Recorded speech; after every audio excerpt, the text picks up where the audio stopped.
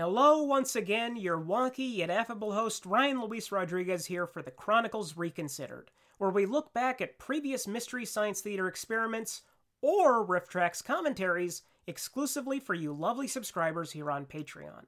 Did that introduction sound slightly different from the usual spiel?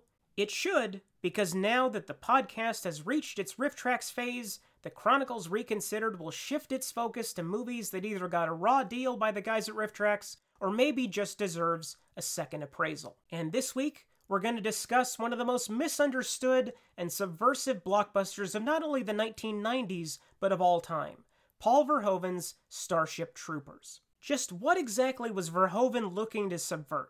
How does it fit into his larger oeuvre? What is the actual message of the film? And do I have another personal story that makes me look like a total idiot? We're covering all of it right now. Would you like to know more?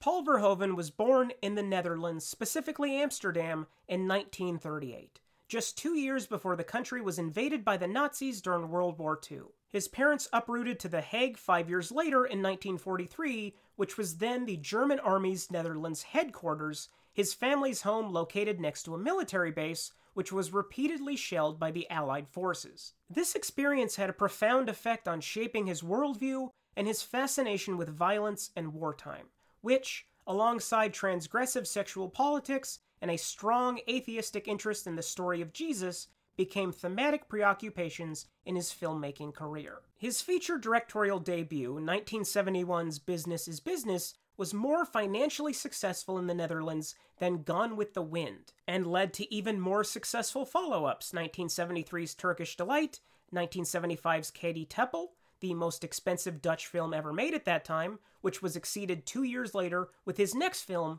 1977's Soldier of Orange, also his first World War II period piece, and nominated for the Golden Globe for Best Foreign Language Film of 1980. Also in 1980, he directed a highly controversial drama about dirt bike racers called Spetter, which caused a furor over its homosexual content, particularly a same-sex rape scene that still packs a punch. It's fucking ugly, and just so happens to be the earliest film of his I have seen. I don't recommend it. Verhoeven's next film, 1983's The Fourth Man, was his first to parlay into a successful box office run in the United States, and is a smutty, Hitchcock-influenced psychological thriller that intertwines the aforementioned interests: sex, particularly taboo sex, Christianity, and graphic violence. The film's success led to his first English-language production, set in the 16th century, Flesh and Blood, starring his frequent leading man Rutger Hauer and Jennifer Jason Leigh, which marked his first true financial flop. The flop notwithstanding, Orion Pictures, the film's distributor, released his next film, the gleefully pitch-black satire RoboCop, in 1987, one of the greatest films ever made. RoboCop sets the tone for the rest of his career, turning senseless carnage into visual opera while making salient political arguments about consumerism and the corporatization of American municipal forces, all under the guise of populist popcorn. 1990's Total Recall takes RoboCop's absurdist elements and kicks them into high gear, and 1992's Basic Instinct, influenced by his earlier film The Fourth Man, takes what is essentially lurid, nasty, hot trash and translates it into his biggest worldwide commercial success, and revives a lot of the same controversies that plagued Spetter. Verhoeven makes the disastrous decision to chase the controversy that Basic Instinct generated and make his next film an incredibly expensive erotic drama and the first mainstream studio NC-17 wide release, Showgirls. The film won the Golden Raspberry for Worst Picture, for whatever the fuck that's worth, and 4 years later won for Worst Picture of the Decade. It would be some time before Showgirls received the cult resurgence and reappraisal that it deserved, although I still think that the current label its most strident fans apply to it, that of satire, is erroneous. It's smarter than it appears to be, and definitely misunderstood, but it's not satire. Paradoxically, his next film was definitely a satire and definitely much more misunderstood, 1997's Starship Troopers.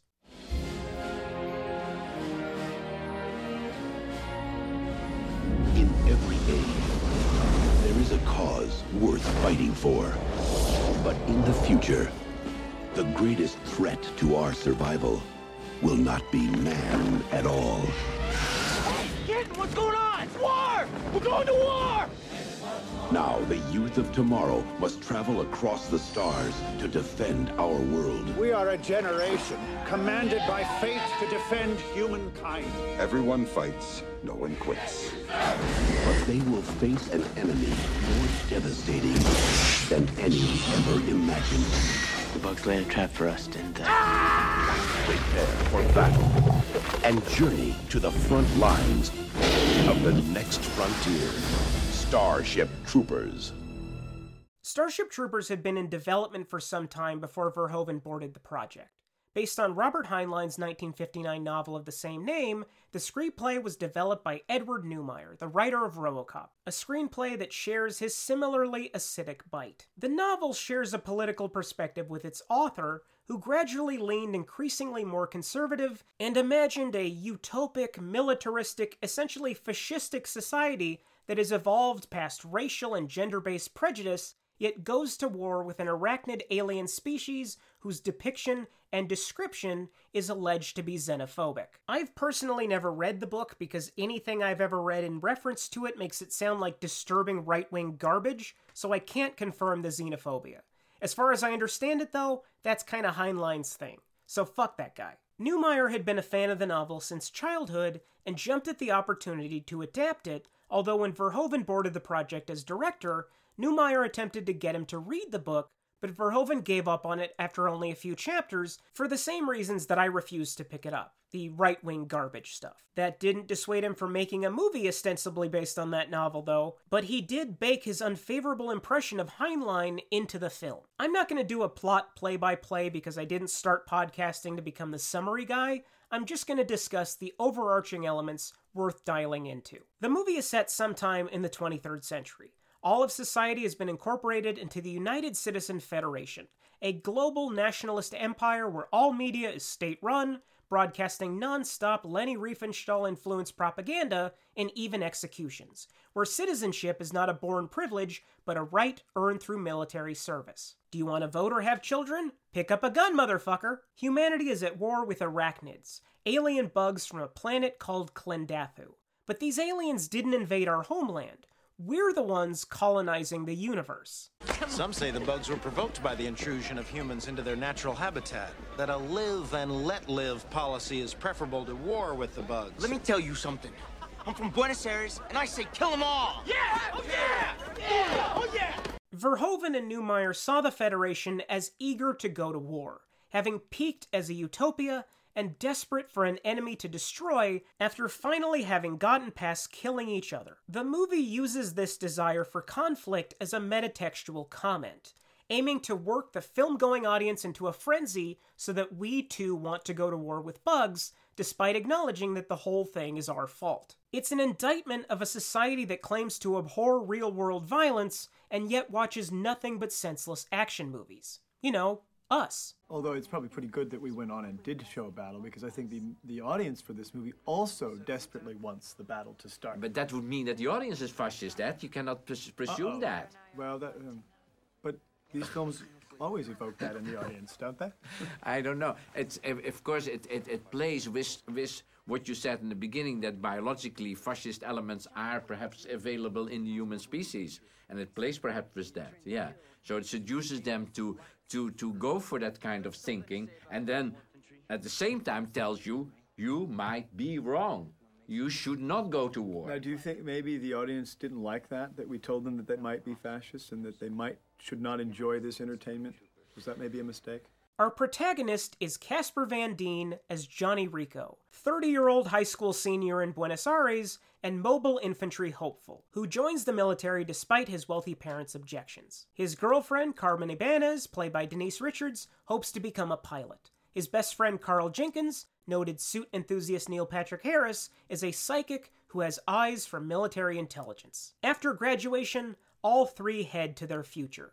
Johnny in basic training, Carmen in the fleet, Carl wherever intelligence goes. Shortly thereafter, Buenos Aires is destroyed by an arachnid asteroid, which the humans take as justification to invade Klendathu, although it seems that even if the arachnids didn't attack us, we would have found our way to their home planet eventually. Now, you may have noticed that these actors are Caucasian, and at least two of these characters have decidedly non-white names. This is never explained in the actual picture, or as far as I can tell, in the audio commentary that we will be referencing.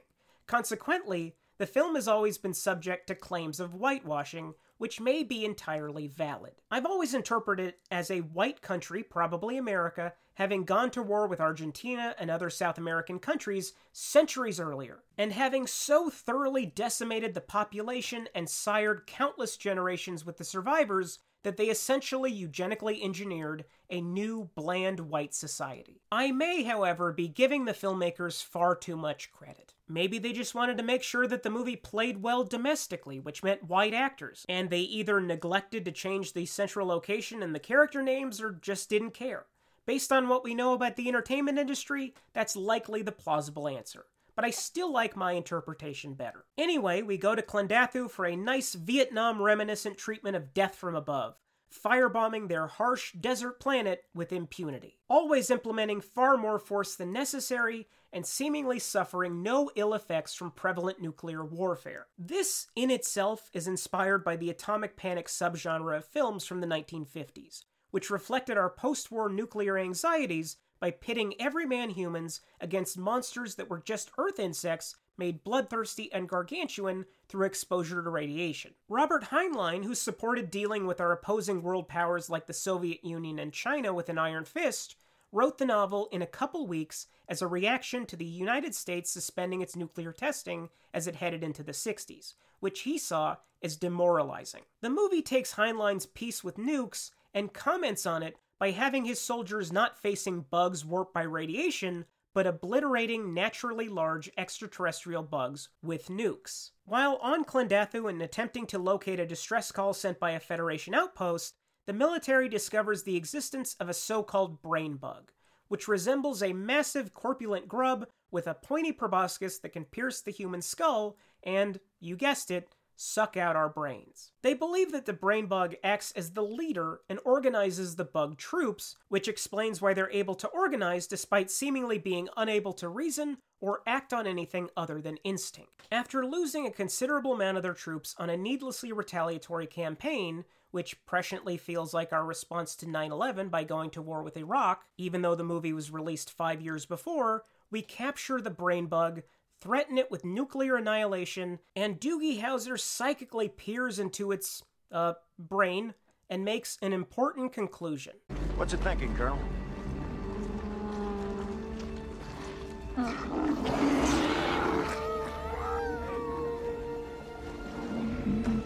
It's afraid. It's afraid!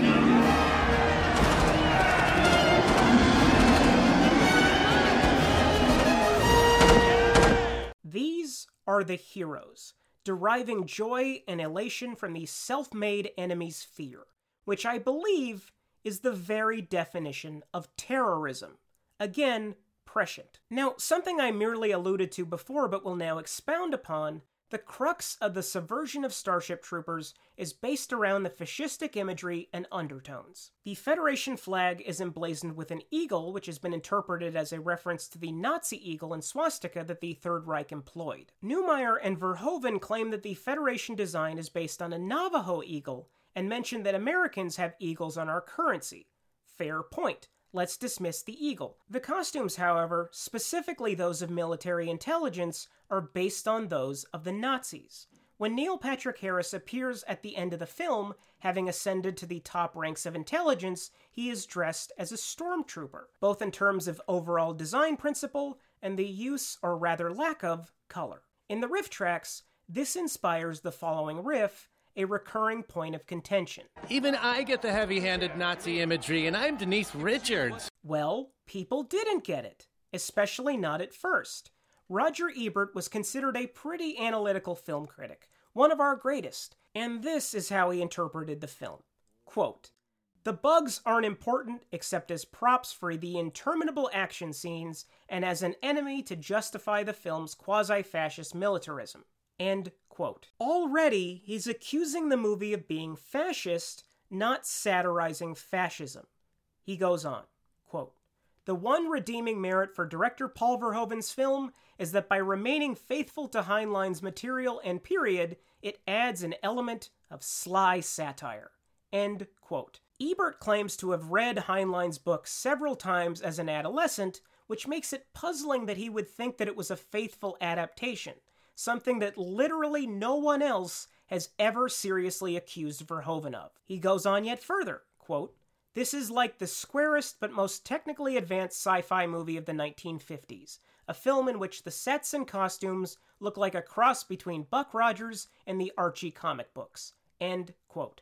No, the costumes and sets are based on Nazis. The Archie aspect is there, but the entire design is based around being as close to wartime propaganda as they can be, while still technically representing science fiction. Heinlein was big into the concept of powered armor, which is not a factor here. Further, quote, "The film's narration is handled by a futuristic version of the TV news crossed with the web." End quote. No, it's not a version of the news. It's propaganda, also known as fake news. It's designed to give you the least substantial talking points and manipulate you into being subservient. He makes it all sound so benign and boring, and it gets worse. Quote, "Unlike the Star Wars movies, which embraced a joyous vision and great comic invention, Starship Troopers doesn't resonate. It's one-dimensional. We smile at the satirical asides, but where's the warmth of human nature? The spark of genius or rebellion? If Star Wars is humanist, Starship Troopers is totalitarian." End quote. As we addressed in last week's bonus chronicles, I find it strange that someone could ever call Star Wars humanist. A franchise that was built around pure goodness versus absolute evil, yet the goodness has no problem blowing up countless spaceships and space stations filled with human souls. Where shooting as many stormtroopers as you want is okay, even when we acknowledge that a lot of them were stolen as babies and conscripted into genocidal servitude. Where you can tell if someone is worth killing by the color of the glowing stick in their hand. Here's Jeff Weiss, film critic for Deseret News, based in Utah. I didn't have to tell you that they're based in Utah because you'll understand it implicitly. I just wanted to be crystal clear. Quote, "Starship Troopers is a non-stop splatterfest so devoid of taste and logic that it makes even the most brainless summer blockbusters look intelligent." End quote. No, it's really not. Further, quote, "With this film, Verhoeven finally proves once and for all that Showgirls and Basic Instinct weren't aberrations. He really has no restraint when it comes to presenting objectionable content, especially sex and graphic violence." End quote. Okay. Presenting? I'm pretty sure he makes his violence as horrific as possible to demonstrate the consequences of it. He does enjoy doing it, but there's an element of commentary. But you gotta love the part about sex. Nothing specific, just sex, penises, and vaginas, is objectionable. See what I mean about guessing the guy's from Utah? By the way, Utah shares a border with the state used for the Klendathu exteriors, Wyoming. And in the movie, a sect of Mormon extremists set up a colony on a bug planet called Port Joe Smith before being slaughtered. None of these things probably inform Mr. Jeff Weiss's repressed generalizations. I just love trivia. Janet Maslin from the New York Times, quote, "The movie for everyone is, in this case, only for everyone who likes raw meat for breakfast. Still, it certainly can pander, what with pretty actors, grisly critters, brains sucked out of skulls, buckets of green slime, and a plot that is half beach blanket bingo, half Iwo Jima. Gung-ho patriotism is also big here. What with the cries of the only good bug is a dead bug, and you will kill everything that has more than 2 legs, you get me?" End quote. Wow. Talk about reading only the surface. I really don't understand how anyone, even in 1997, could get the impression that Verhoeven found anything in the world he was depicting either ideologically or aesthetically worthwhile. Something he said at the time, and has repeated since, is that the message of the film is, quote, "War makes fascists of us all," end quote. We fear a brain bug, but all of our television is state-run, which might as well inject a bendy straw into our cerebellum and start sucking. Here's that audio commentary again, released on the special edition DVD 5 years after the theatrical release, just in time for the country's eagerness to go to war with Iraq because we needed more enemies. In fact, it's saying, of course, that this fascist propaganda that is kind of apparent in the movie should be really read, at least that's how we meant it, should be read as something that is not good. So whenever you see something that you think is fascist, you should know that the makers coincide with your opinion, thinking that it is not good. That is not a good statement, and this is not good politics. And if you see a black uniform, you should also know bad, bad, bad. You know, it's very simple. By the way, if Verhoeven sounds like a madman, that's because he is. We shot all these scenes, of course, without any of these insects around. They were all added digitally. So all the actors had continuously to act as if there was something right in front of them that was threatening and dangerous and that would run towards them. But of course, there was nothing there. And the only thing that we could do, Phil and I, is to be the bugs, to yell and scream and run towards them in the rehearsal so they could have getting some feeling of what was going on. Me, of course, screaming like, "Ah! Ah!" It wasn't until really the last decade that critics have given Starship Troopers the fair shake it deserved, with countless articles restoring its satirical impact and even the Onion AV Club declaring it the 5th best movie of 1997 after Boogie Nights, Irma Vep, Face Off, and Jackie Brown. I agree with Boogie Nights and Jackie Brown. The first time I ever saw the film, it was on VHS the year after its theatrical release, at a friend's sleepover. Unlike my parents, who forbade me from renting rated R movies on video, my friend's parents clearly had no problem with it. I think at the time, I only responded to the nudity. I had such a crush on Dina Meyer, the actress who plays Dizzy, and her disrobing is certainly etched into my memory. In my defense, I had never seen Triumph of the Will, so the subtext probably wouldn't have that much of an impact. Boobies, though? Definitely got those. I actually had a chance to see this in a theater, but I blew it. Every Friday, the San Jose Mercury News published a supplemental magazine called The Eye, where you would get that week's movie reviews, which came with a summary of all the stuff that Jeff Weiss would call objectionable. Sex, violence, all the good stuff that you go to see movies for. Since I really had to convince my parents to let me see anything above my age level, I memorized this content stuff pretty quickly, because I knew I could work around certain things. Anyway, my cousin Kathy was visiting with her son Tyler the week that Starship Troopers came out, and although her relationship with my mom was a sisterly one, she had none of the hang-ups that my parents had. She would routinely watch HBO shows with her kids and be unaffected. Kathy, in case you didn't notice, is fucking cool. So Kathy wanted to take Tyler and I to a movie. She asked if we wanted to see Starship Troopers. Instinctively, I blurted out that the film contained too much sex and nudity, because I knew eventually my mom or dad would find out that they let me go to see this kind of movie, and cousin Kathy would never be allowed to take me to a movie theater ever again. Okay, I guess your mom would want us to see something else, she said. Tyler punched me in the arm. Good going, dude. I was such a stupid kid.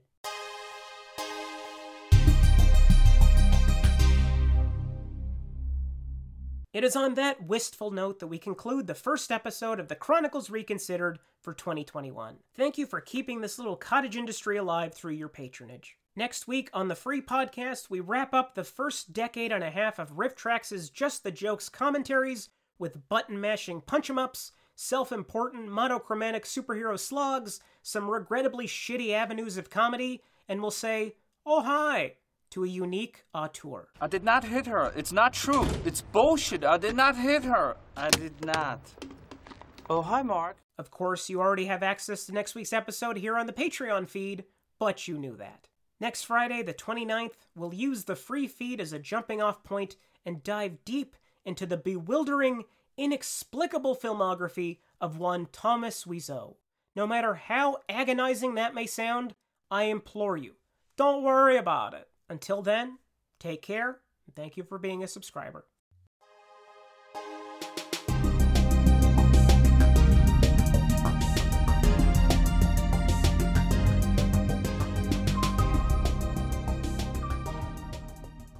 Darn, that's the end.